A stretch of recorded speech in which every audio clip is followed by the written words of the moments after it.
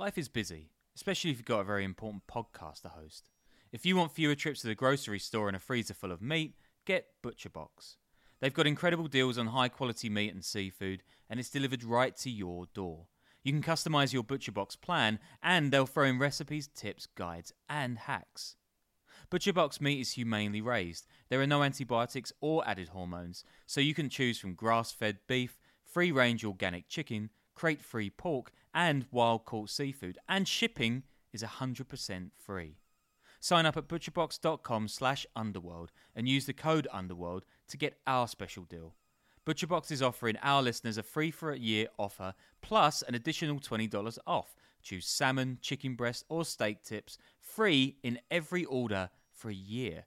That's butcherbox.com/underworld and the code underworld to choose your free for a year offer. Plus, get $20 off your first order. Hey, do you have trouble sleeping?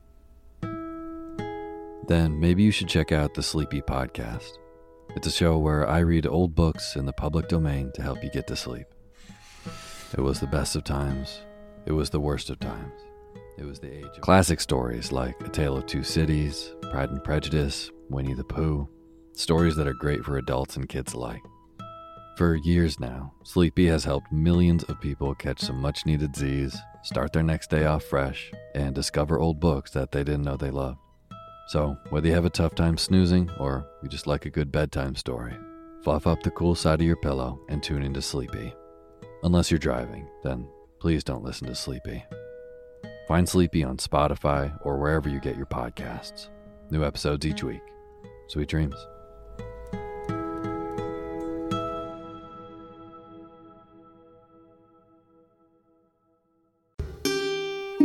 It's a hot, early summer night in Santo Domingo, the capital of the Dominican Republic. And despite it being Sunday, the bars are bumping. Depending on who you ask, the scene at the Dial Bar and Lounge is either a bit too dangerous or the kind of place where a couple of edgy celebs can kick it with no worries. That's what's happening on the night of June 9th, 2019 at least. David Ortiz, arguably the most beloved person in the Dominican Republic, and hell, maybe one of the most beloved baseball players in all of baseball, is having some drinks with a famous reggaeton artist named Secreto, a television host named Joel Lopez, and a shady businessman everyone calls Sixto. The street is popping, there's nightlife spots all up and down the block, lots of restaurants and bars. Santo Domingo can be a bit of a rough town, beautiful but no stranger to gun violence.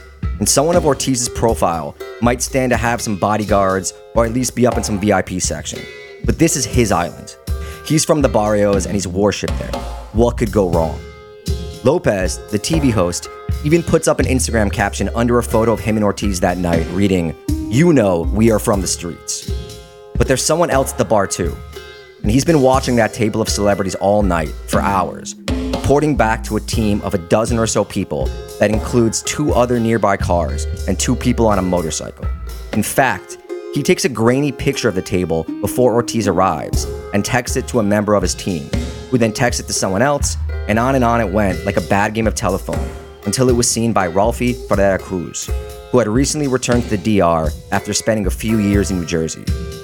Cruz knew what he had to do that night when he first looked at the grainy photo. The driver pulled the motorcycle up to the bar and dropped him off. He walked up the streets, pulled out a pistol, rolled up to the bar's patio, and all of this on camera, he shoots David Ortiz, a man probably more well-known than the president of the country, in the back. Mota, the guy who had been watching the table and had taken the photo, barely flinches as chaos erupts when customers realize someone has just been shot. The most beloved and famous man in the Dominican Republic has just been gunned down in front of dozens of witnesses. Who the hell would do such a thing? A week or so afterwards, Ortiz was still recovering. Sports Illustrated sent me down there to try to find out. And what I found was a story about a botched investigation, a narco kingpin known as Cesar the Abuser, rumors of money laundering and love triangles, high-level corruption brought about by cocaine trafficking, and an explanation that just made no goddamn sense to anyone. This is the Underworld Podcast.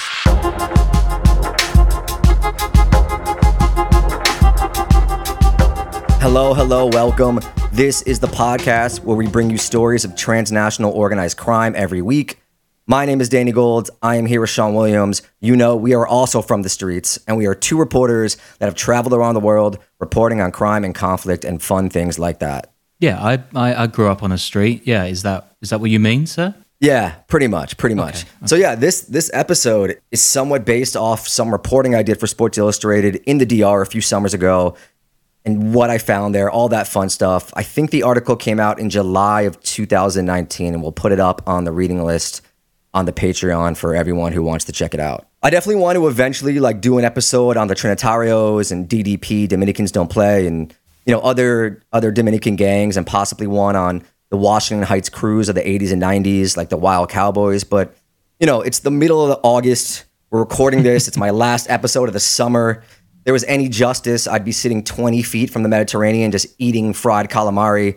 But instead, I'm making this episode for you, all of our listeners. We've had a new episode every week this summer. So, just kind of go with it. Hang out with us for 45 minutes as we go through all this fun stuff and this story. Is this your pre-Tiny Fried Fish mic drop then? I mean, where are you heading off to? No, that's the point, dude. I'm not heading off to anywhere. I'm stuck in New York and I'm making episodes. I don't have any money, but True. we're gonna keep the people entertained. As always, we have the Patreon and the merch store with that "Don't Instagram Your Crime" shirt that everyone seems to love. You can find that on our website at underworldpod.com, patreon.com/the Underworld Podcast. Tell a friend to tell a friend, subscribe, 5 stars, all that stuff. Also, true story, I just learned that Sean is actually a baseball fan, which is wild to me. I kind of feel like no Europeans are. I mean, look.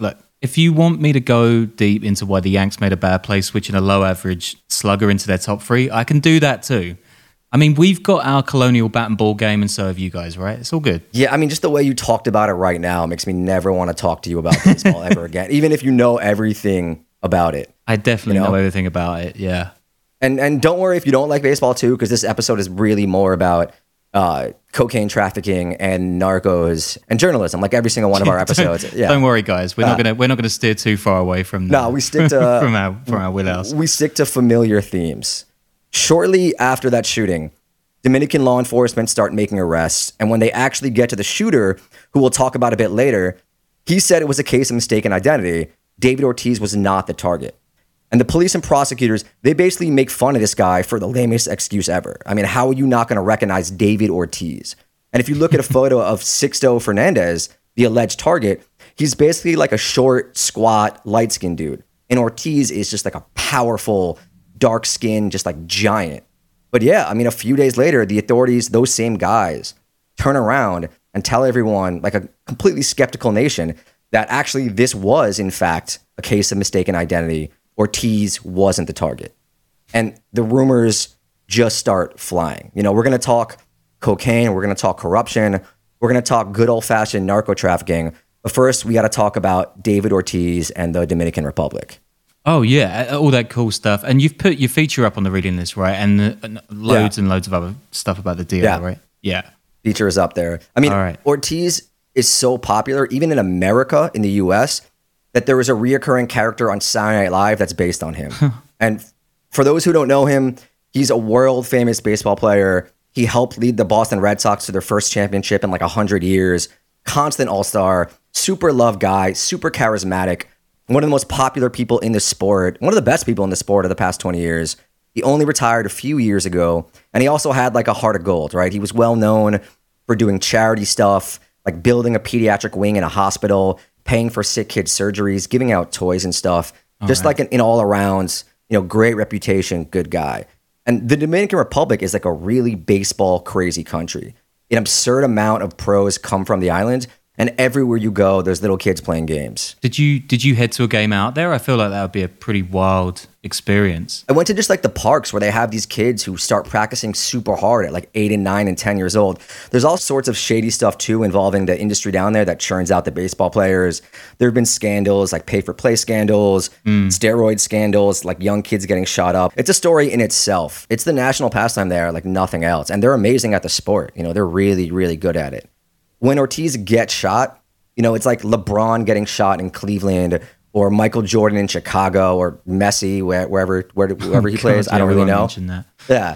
A local sports reporter down there, Nathaniel Perez, told me how Ortiz was known for being a man of the people, someone who could go to the roughest neighborhoods without a worry, someone who did so without a trace of arrogance. Like other players, they might go visit the barrio they grew up in, but Ortiz could go to all the barrios. He was constantly raising money for charity, and through his foundation, regularly provided life-saving surgeries for needy children. In 2006, he raised $200,000 to start the first pediatric cardiovascular unit in the Dominican Republic. Quoting Perez, "No other baseball player or athlete has done more for Dominican children." What a guy. I mean, does Marcus Rashford have to get shot before I do an episode on him? Maybe.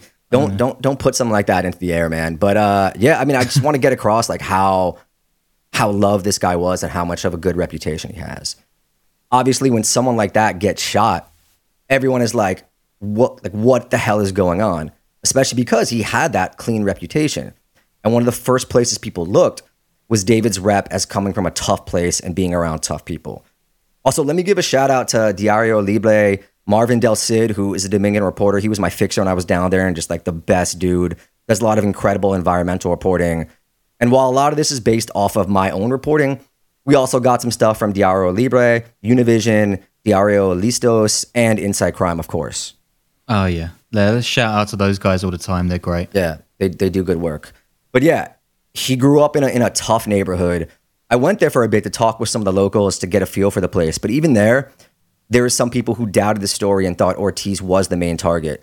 He was just being protected because they want to keep his rep clean. They don't want the DR to seem like a place where someone like him can get shot. In his 2017 book, Ortiz wrote, quote, "We were poor and our neighborhood was teeming with violence and crime." He told of stabbings, shootings, and drugs, of his parents showing him a bag of cocaine at a young age and warning him about it. That reminds me of when my mum showed me photos of STIs from her nursing work just to get me to wear condoms. That is damn good parenting. In a 2015 Players Tribune video, Ortiz detailed how his father would make him practice baseball in the backyard because it was too dangerous out front. And in his autobiography, Ortiz recounted seeing someone killed when he was a child. Quote, "I saw things that no one should see, especially a kid." I should add, too, that despite all this talk of the DR as super dangerous, the murder rate there is at 10.4 per 100,000, which was lower than Uruguay and Costa Rica and dozens of American cities. I think it's actually down to 9 in 2020. Yeah, I guess that puts it in the top few dozen countries, but it's way, way, way off Central America. Yeah, I mean, it was just important. And they let me put stuff like that in the article because it is easy to get that impression when you're talking about it. And this was also during the time there was like a weird tourism thing where some people were dying of alcohol poisoning. So it was just like a black mark on the island. And I just wanted to be clear, like, the DR isn't this like super dangerous, gnarly place. Yeah. Obviously, there's some places you should avoid, but like in any area, So yeah, I want to be clear about that. And again, the DR is famous for producing some of the best baseball players like in the world, sending a huge proportion of pros to the US. But there's another rep, the one we're talking about here, which involves something else they sent to the US too, that, people like me and Sean always talk about. And here's a line from the article I wrote that just rules. So I'm just going to quote myself, actually. I mean, that's where we're inevitably headed with this show eventually, right? Yeah, of course. Though the Dominican Republic is a country of a wide variety of natural resources, a robust tourism industry, a proud history, and a plethora of cultural contributions, two of its exports seem to grab the most headlines: a disproportionate number of extremely talented baseball players and cocaine. And then there was something else about how America has a thirst for both and blah, blah, blah. I mean, you get it. It's great writing, yeah. So the DR, it is a huge transshipment point for cocaine. A high-level Dominican police source told Inside Crime that about 15% of cocaine produced globally passes through the country, which is an absurd number. I know it was big in the 80s with everything going through Miami at the time, and then it kind of cooled off as the Mexico corridor got popular. But in recent years, as authorities have cracked down on the corridor through Central America and Mexico, narcos and moving drugs out of Venezuela and Colombia have increasingly used the Dominican Republic as a transit point to Europe and the US. So yeah, a lot of it goes to Europe too, not just the US. Yeah, that's like kind of crazy because I thought that Haiti, with all of its like problems, barely functioning state, I thought they'd more likely go through there than the DR. I don't know. So I think I was told this by a few people in the know down there that Haiti is just too anarchic, So it's kind of like it's not stable enough, or it's not set up enough where they feel like they can use it because you got to hold the coke there for a period of time. It's got to go out, so they just don't trust it in that regard. So there's like a sweet spot of like failed state versus some kind of stability where you can kind of like traffic coke through. it's not a failed state, right? It's a corrupt state, and I think there's a thick line between that, right? Because of that passing through, though, Dominicans have always played a pronounced role in the drug trade. There have been lots of distributors throughout the last few decades in New York, Uptown, Miami, Philly, all that, famous crews like the Wild Cowboys who did street dealing and crack war stuff, and then the bigger narcos who helped bring it in the country, the traffickers. This is a lengthy quote from an Inside Crime report. Another reason the Dominican Republic is a preferred transit nation for cocaine is the increasing sophistication of the native drug trafficking organizations, or DTOs. Dominican criminal structures used to act principally as transporters for Colombian and Mexican organizations. Those days are gone. Dominican DTOs have moved into the big league. Nowadays, the Dominicans are buying cocaine in Venezuela, contracting Venezuelans to make the hazardous journey across the Caribbean, then taking direct control of loads as they hit the islands. Dominican reach does not stop here. Their DTOs can move drugs up to the eastern seaboard of the United States. There, a large Dominican diaspora sells the drugs, even going down to retail level. This means that the Dominicans now control a large number of links in the drug train and are able to maximize their profits from each kilogram of drugs. Dominicans, working with Colombian and Mexican cartels, are also acting as intermediaries for international mafias looking to secure large cocaine loads. And that's, I think, where the European trafficking comes in right there. Mm. And of course, what comes with cocaine trafficking? Like billions of dollars. And what comes with cocaine making billions of dollars? High-level corruption.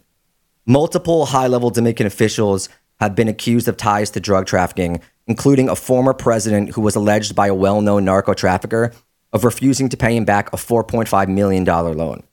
A director of the anti-narcotics police was sentenced in 2016 to 20 years in prison for stealing nearly 1,000 kilos of cocaine, and a high-level prosecutor told the newspaper El Diario in March of 2015 that police and military are involved in 90% of organized crime cases. Wait, 1,000 keys, that didn't just come out of the evidence room. That is serious shit.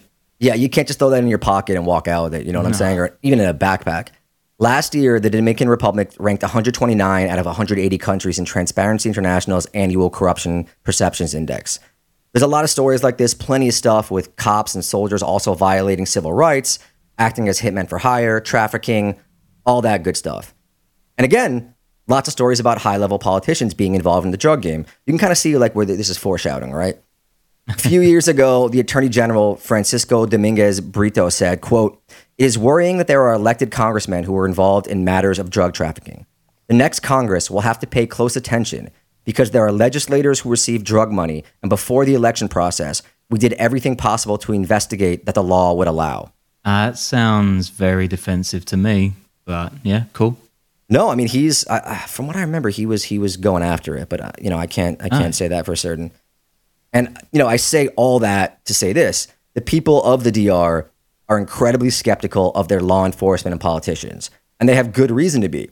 So there are a lot of rumors flying around about the Ortiz shooting, and the whole "he was aiming for Ortiz, no wait, mistaken identity" thing they pulled in the first week. It's not a great look to starting off your investigation if you want people to trust you. Back to the shooting. At a press conference a few days after the arrest of the shooter, the authorities say, oh, actually, David Ortiz wasn't the target. This guy, Sixto Fernando, was. The guy sitting next to him, who, again, looks nothing even remotely close to him. They point the finger at Victor Hugo Gomez, a drug trafficker who has worked for the Gulf Cartel, and say he's the mastermind of the whole thing. Sixto is his cousin, and he suspects Sixto gave info to the police about him 8 years ago. Gomez goes and cobbles together this ragtag crew of men with nicknames like The Bone, The Surgeon, and Carlos Nike. Small-time hoods, violent. And initially, prosecutors said it only cost $7,800 for the hit, but they eventually bumped the number up to $30,000. And it's kind of comical, actually. One guy goes and contacts other guys, their friends that he has in jail. Some other guys are in jail, and on, contracting out, and bringing in a total of 14 people. Ocean 11, these guys are definitely not. This is and the cops just seem like they're just shooting in the dark. What are they talking about? This crap they're coming up with. That's kind of harsh. They actually did. Again, I'm not going to say whether I believe the official story right now. We'll talk about that at the end. But they did get all these 14 people within a manner of a week or two, and they had all the contacts and all that. They had terrible OPSEC, but they had everything everything laid out. So if you believe the official story, they actually did like a pretty good job of all of it. I think only one guy is still on the run, or he was at least up until like a year or two ago, and that's the surgeon. And we'll talk. Is that Carlos Nike? No, it's that'd be good. It's the surgeon. But it was really funny around this time. Like Dominicans are hilarious. There were a lot of memes about like how they had arrested everyone. Like there was one that was like, "You're not a real Dominican unless you've been arrested in the Ortiz shooting." Nice. One with like a guy in space that was like, "This is the only person not suspected of the Ortiz shooting." You know, things along those lines that were like really, really funny. And the cause of the mistaken identity, again, official story leading to Ortiz getting shot, is this grainy photo snapped on the night of the shooting by one of the men, Mota, who was surveilling Sixto, which made it appear as though Ortiz's much smaller friend, Sixto, was wearing white pants. And they were both wearing similar shirts, but again, the photo looks like it was taken through a potato. You know, it's not a great photo. When the gunman arrived at the club, he sees Ortiz dressed in white pants, a little confused. You know, there's a lot of theories that he was probably high out of his mind. He's sitting at the intended target table, and as widely shared security footage shows, he approaches the table and just shoots the most recognizable man in the Dominican Republic in the back, point blank range, before fleeing. You know, there's a few getaway cars. He can't make it to the motorcycle guy because a furious crowd catches the motorcycle driver and just beats the crap out of him. He was the first domino to drop. They held him until he was arrested. And then since those guys were like two-bit thugs, again with terrible OPSEC, arrests followed like every other day moving forward. I'm guessing David Ortiz is totally fine today. So is this like a rare underworld story of heartwarming community action at work? That part is nice, you know, get the guy who tried to kill our hero. But Ortiz like really struggled. I mean, there were some gnarly surgeries. I think he lost pieces of his intestine and his gallbladder. Jesus. I believe he's made pretty close to a full recovery, but I'm sure there's complications that are out there. But he's been out in the media for more than a year now, you know, cracking jokes, just being the lovable scamp that he is. I won't get into the whole breakdown of all the people involved, but we'll talk about the alleged shooter, Ralph Ferreira Cruz. He's captured on the infamous video. He grew up in a little barrio outside of Mao, which is a city 3 hours north of Santo Domingo, known for massive organic banana plantations. You know, I went down there to track down some of his friends and relatives, and the neighborhood there is noticeably poorer than even those in Santo Domingo. Many of the residents are Haitians who have fled their country. Some of the houses lack indoor plumbing. Others are nothing more than wooden shacks. Like, you can really sense the poverty there. Ralphie spent the first 20 years of his life there, and then he went to the U.S., and that's where things got a little dicey. His cousin told me he was a different person when he came back after a few years. What if I told you that there was someone out there who kept a log of every single thing you did every minute of the day? I think that's a pretty creepy thing. But what if I told you that's exactly what's happening every time you go online? Your internet provider, like AT&T or Verizon, they're allowed to store logs of every website you've ever visited. Every website. And can legally sell this data to anyone. That's why I always use ExpressVPN. ExpressVPN reroutes your internet connection through their secure servers so your internet provider can't see or log what you do online. And unlike a lot of other VPNs, they don't store any of that data. They use something called trusted server technology. They were the first major VPN provider to engineer all of their VPN servers to run on RAM only, which makes it impossible for them to store any data, including logs of any ExpressVPN customer. So for me, when I'm doing research for an episode, you know, we're looking into really shady stuff. It's kind of better that we're not storing that data, that no one can see that. And I know for Sean in his personal life, he's visiting certain streaming websites and other websites that, you know, he wouldn't like other people to know that he goes on. So both of us, we use ExpressVPN to keep what we want to keep private and secure. Stop letting people keep logs of what you do online. Visit expressvpn.com/underworld right now and find out how you can get 3 months free. That's expressvpn.com/underworld, expressvpn.com/underworld to learn more. The information that I am providing today is coming from higher dimensional consciousnesses. Things got so weird during 2020, and it wasn't just the QAnon conspiracy theorists. This New Age channel told us Donald Trump is a massive and powerful light worker. A light worker? And then what about this Oprah-endorsed, best-selling feminist health icon talking about heavy metals that are in vaccines that make our bodies literally into an antenna with 5G? As we continued studying what we now call conspirituality, it only got more intense. This is the cult of Baphomet. This is Molokite worshipping stuff. It gets very gory in the basement. And it culminated with that shaman dude showing up at the Capitol insurrection. But it didn't stop there. Every week on Conspirituality Podcast, we track the overlaps between New Age spirituality and far-right conspiracy cults. Those years were spent in New Jersey, and he came back to the DR after facing warrants for an armed robbery he committed in 2017. In Jersey, he fell under the influence of the man known as the Surgeon, who was also a player, like I said, in the Ocean's 11 crew of kind of, doofuses that carried out the shooting. Yeah, I mean, that's one of the better nicknames we had. That's like way better than Carlos, I don't know, Reebok or whatever his name was. Yeah, the Surgeon sort of, the connotations there are pretty scary. But he was kind of just like a low-level gangster thug in New Jersey. The Philadelphia Inquirer reported that police considered him a crime boss, but they kind of mean that he was just a dude who had a couple people under him. He had a situation, I think, where he sent a young kid to shoot somebody, dealt on the street. He actually showed up in the barrio 2 months before the shooting, and he kind of gathered a little crew there to go off and do crimes. So, like, Rolfie's, like, really small time. The Surgeon's kind of, like, medium barrio guy. Like, he's not important at all, is he? Or, like, what kind of stuff was he up to? No, I mean, he definitely was the kind of dude you didn't want to cross, right? But he wasn't, like, some high-level narco trafficker or some, like, hitman. Yeah. He's not called the anesthetist, I guess. He probably had like a handful of people working for him in Jersey, selling coke on the street, shoots a couple people, has his crew do a couple shootings. We're not talking, like, obviously, again, not someone you want to mess with, but he's not like a big time guy who's like internationally known. He was the one who originally received the call from like 3 levels of people deep to find a shooter that was going to happen. And that's kind of, I think, where he contracted his boy Ralphie out. Now, as soon as this goes down, again, all sorts of rumors start flying, even though David is seen by pretty much everyone as an upstanding guy, loved by all, who has mostly stayed out of trouble. But because of the Dominican Republic's history and current reputation as a transshipment spot, as a place with a high level of international narcotics traffickers, people kind of zero in on this shooting having something to do with the drug lords who they all call capos down there. Because who else would be powerful and crazy enough to go after David Ortiz? I'm chasing all those rumors, right? I've got this Dominican reporter I'm working with. We're talking to all the crime reporting guys, all the sports reporting guys, police sources, government sources, hitting up the barrios where the shooter was from, where David was from. And again, we talked about the corruption and the politically tied narcos, right?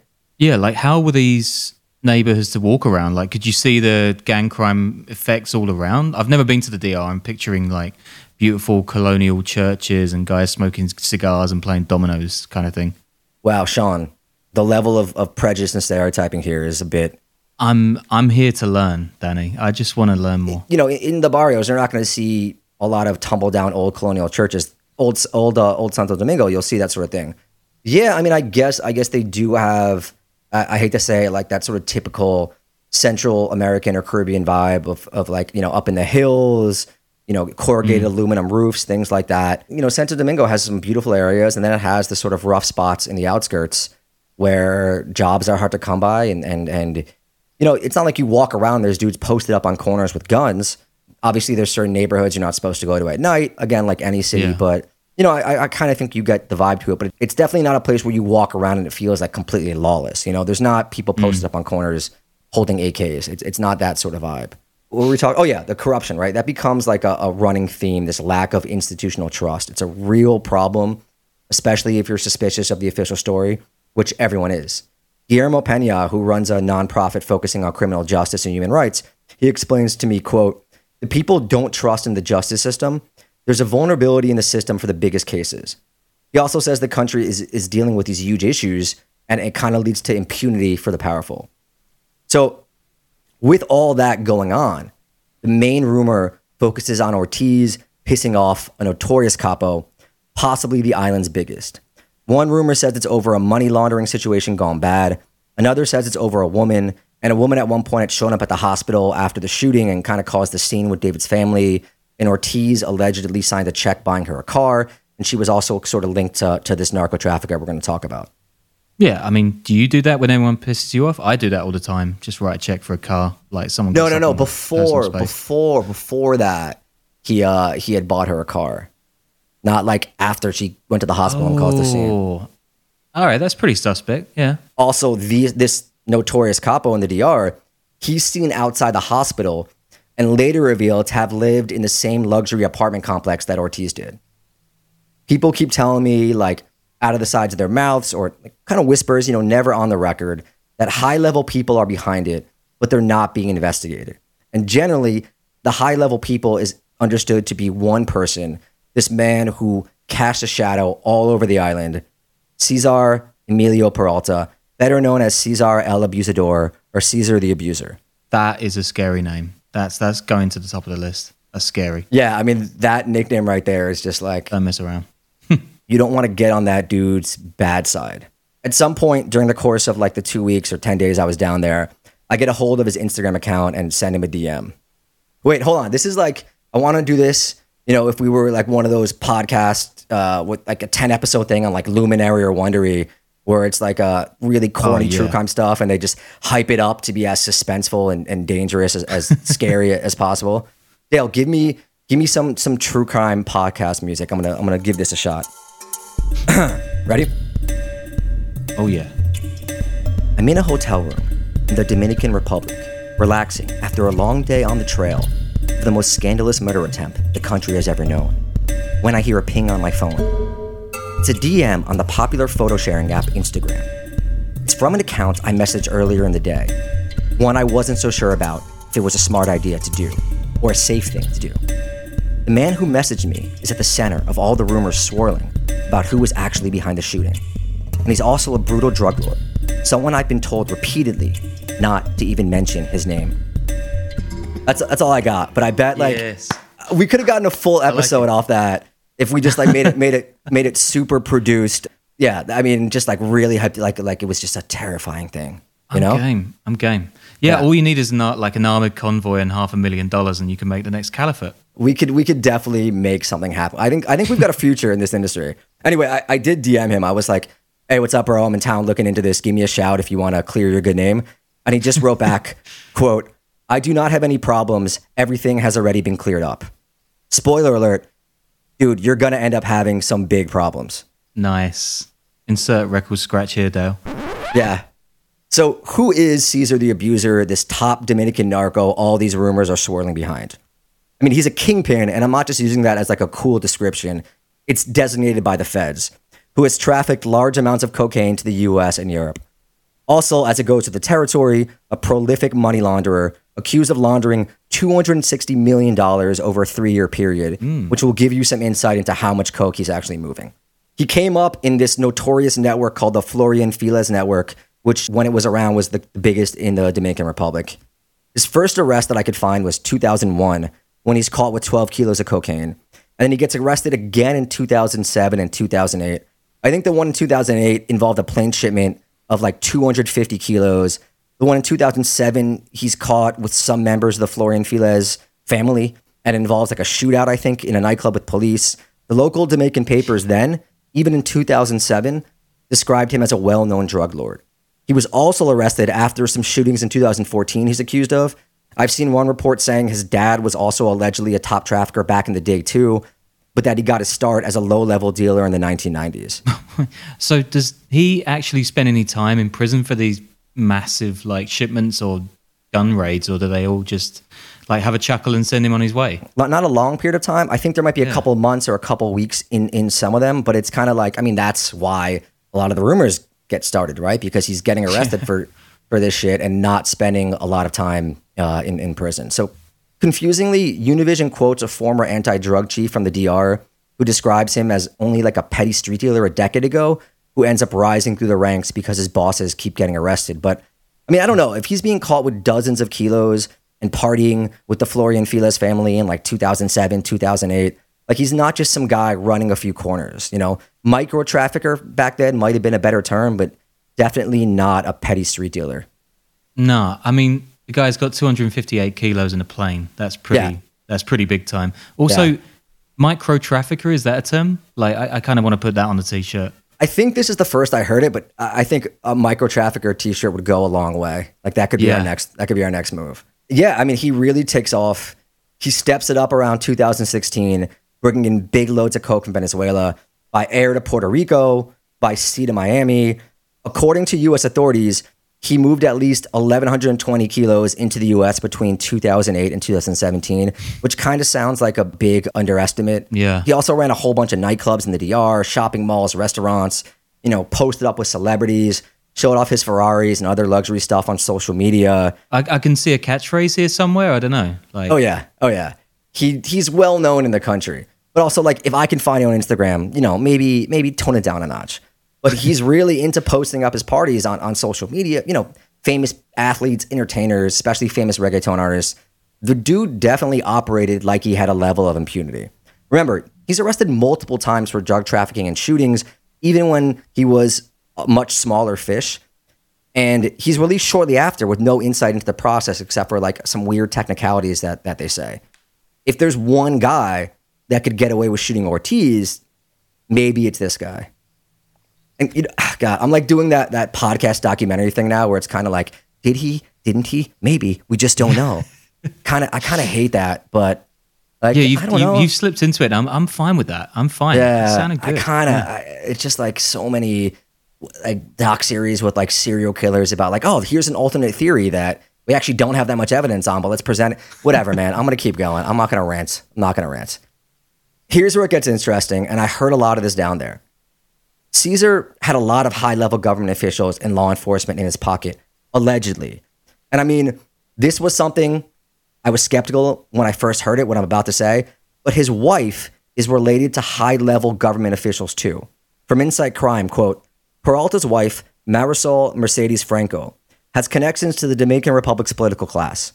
She is the sister of Berlinesa Franco, the current executive director of the National Institute for Early Childhood Care, and she's reportedly close to sitting president Danilo Medina, according to Univision. He's no longer president, by the way. But also, like, if you're the parents of those two, like one of your children is the executive director of important government agency, and the other is married to the infamous narco trafficker. This is an HBO series, yeah. Yeah, there's an HBO, either sitcom, like dark sitcom or series right there. And some more about those high-level contacts, quote, Peralta's participation in these criminal economies was underpinned by corruption. His organization included several former military officers, and he allegedly paid off at least one Dominican politician. In an intercepted phone call, Peralta also stated that he had contributed millions to the electoral campaign of former Dominican president Danilo Medina Sanchez. Medina acknowledged that he had received campaign contributions from Peralta, but he claimed he did not know the money had come from drug trafficking. Yeah, come on, bro. So it kind of seems like, he is rather untouchable in the Dominican Republic, Yeah, I mean, you get in with the Minister of Baby Care, you're made for life. Apparently. The problem is, though, like, the heat gets too hot. His name is mentioned too much in relation to the Ortiz shooting. Maybe there's a few Red Sox fans in the Treasury Department or the DEA. And he's also mentioned as someone tied into high-level Dominican officials, and that is bad for business because now, you might have been on the Fed's radar a little bit beforehand, but you're in the papers, you're said to be untouchable. They're really going to focus on you. And that never ends well. He gets added to the foreign kingpin list in August, 2 months after the shooting.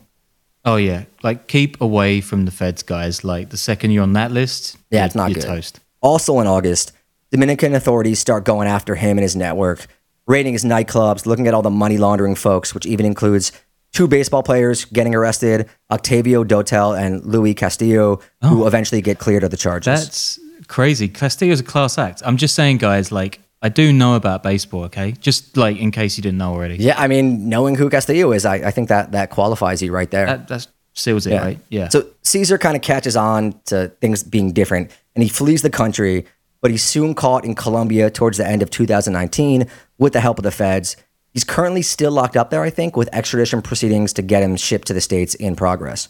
Narcos, do not flee to Colombia. I mean, come on, man. At least go to Venezuela or something. Like, be aware of relations with the U.S. when you're going to pick a country to flee to, because it's not going to end well for you if you flee to Colombia. I forgot to mention this, a little sidebar, because this is like a fun little insight into the whole reporting process. During the whole Cesar thing, I'm talking to this guy, Carlos Rubio, who I meet in a hotel lobby in Manhattan before I fly down to the Dominican Republic because he says he had to flee the country. Rubio is a lawyer and an anti-corruption crusader who has a popular afternoon radio show. And depending on who you ask, he's either like completely crazy and full of shit or completely crazy, but maybe he might know a few things. He's one of these guys, like, he posts multiple videos daily of himself giving rundowns on what's allegedly happening behind the scenes in the investigation to his 350,000 Instagram followers.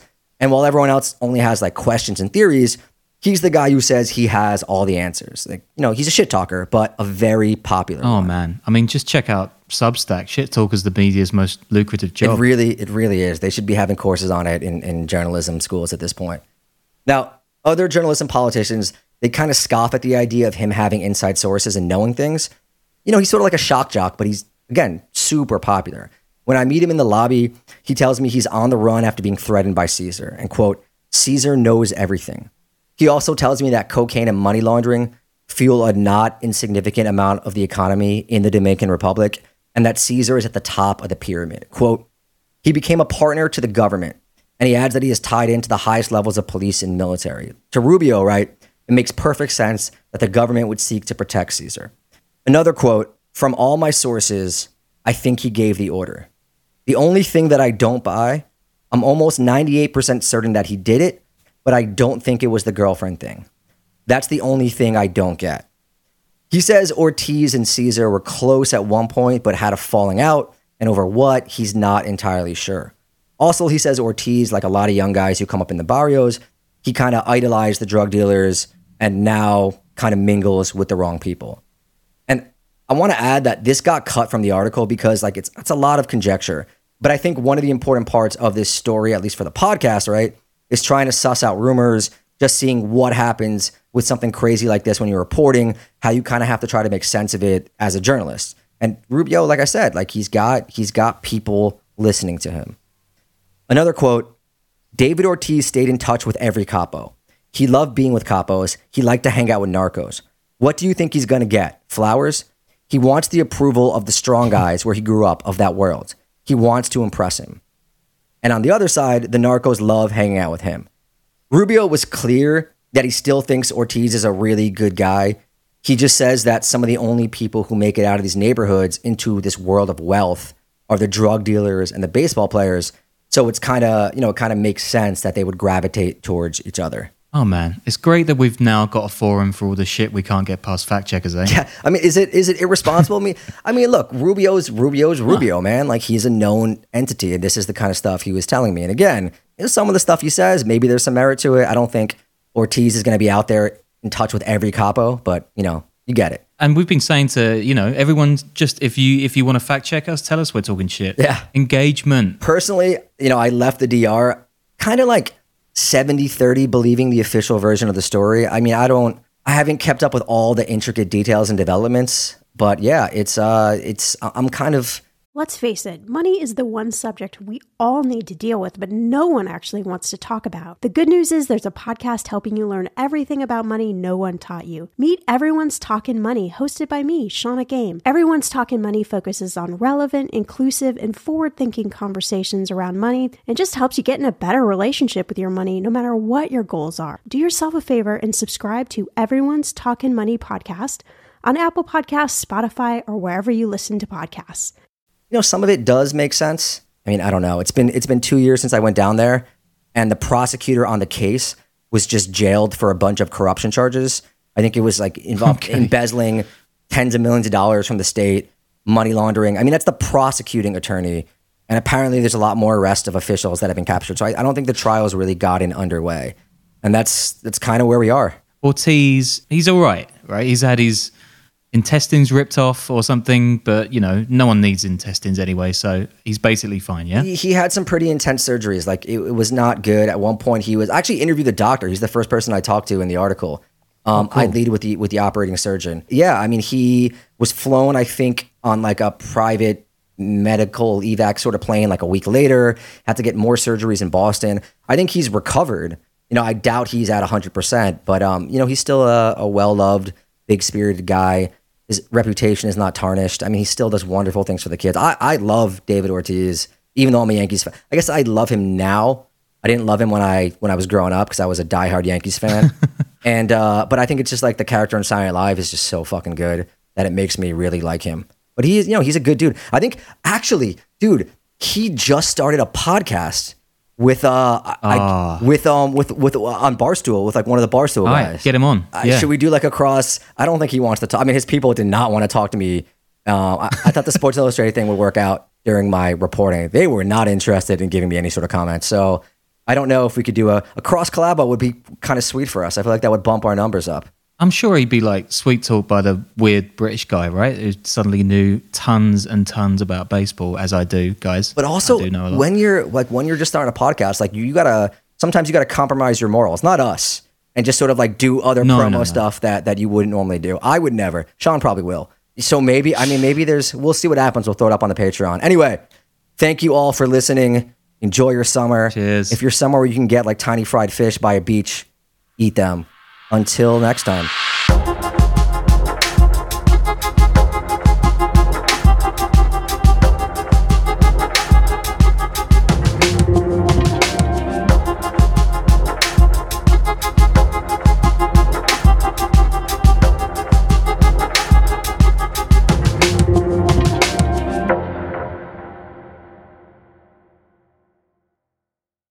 I'm Lola Blanc. And I'm Megan Elizabeth. And we're the hosts of Trust Me, the podcast about cults, extreme belief, and the abuse of power. Now on Podcast 1. We're real-life cult survivors. And we're here to tell you anyone can join a cult. If you've ever dived headfirst into a new self-help program, or believed wholeheartedly in a spiritual practice, or even just trusted someone with your life, guess what? You're just as susceptible as everyone else. No one is safe, especially not Megan. I'm the most susceptible. We want to debunk the myth that people who join cults are uneducated or naive or broken, because anyone can be manipulated by a narcissist or feel good in a new group they've joined. And we should know we both have been. Join us every week as we explore the world of extreme belief, talk to survivors and experts, and share our own experiences with cults and the abuse of power. Don't be fooled. You might be next. Get new episodes of Trust Me every Wednesday on Podcast 1, Spotify, Apple Podcasts, and anywhere you get your podcasts.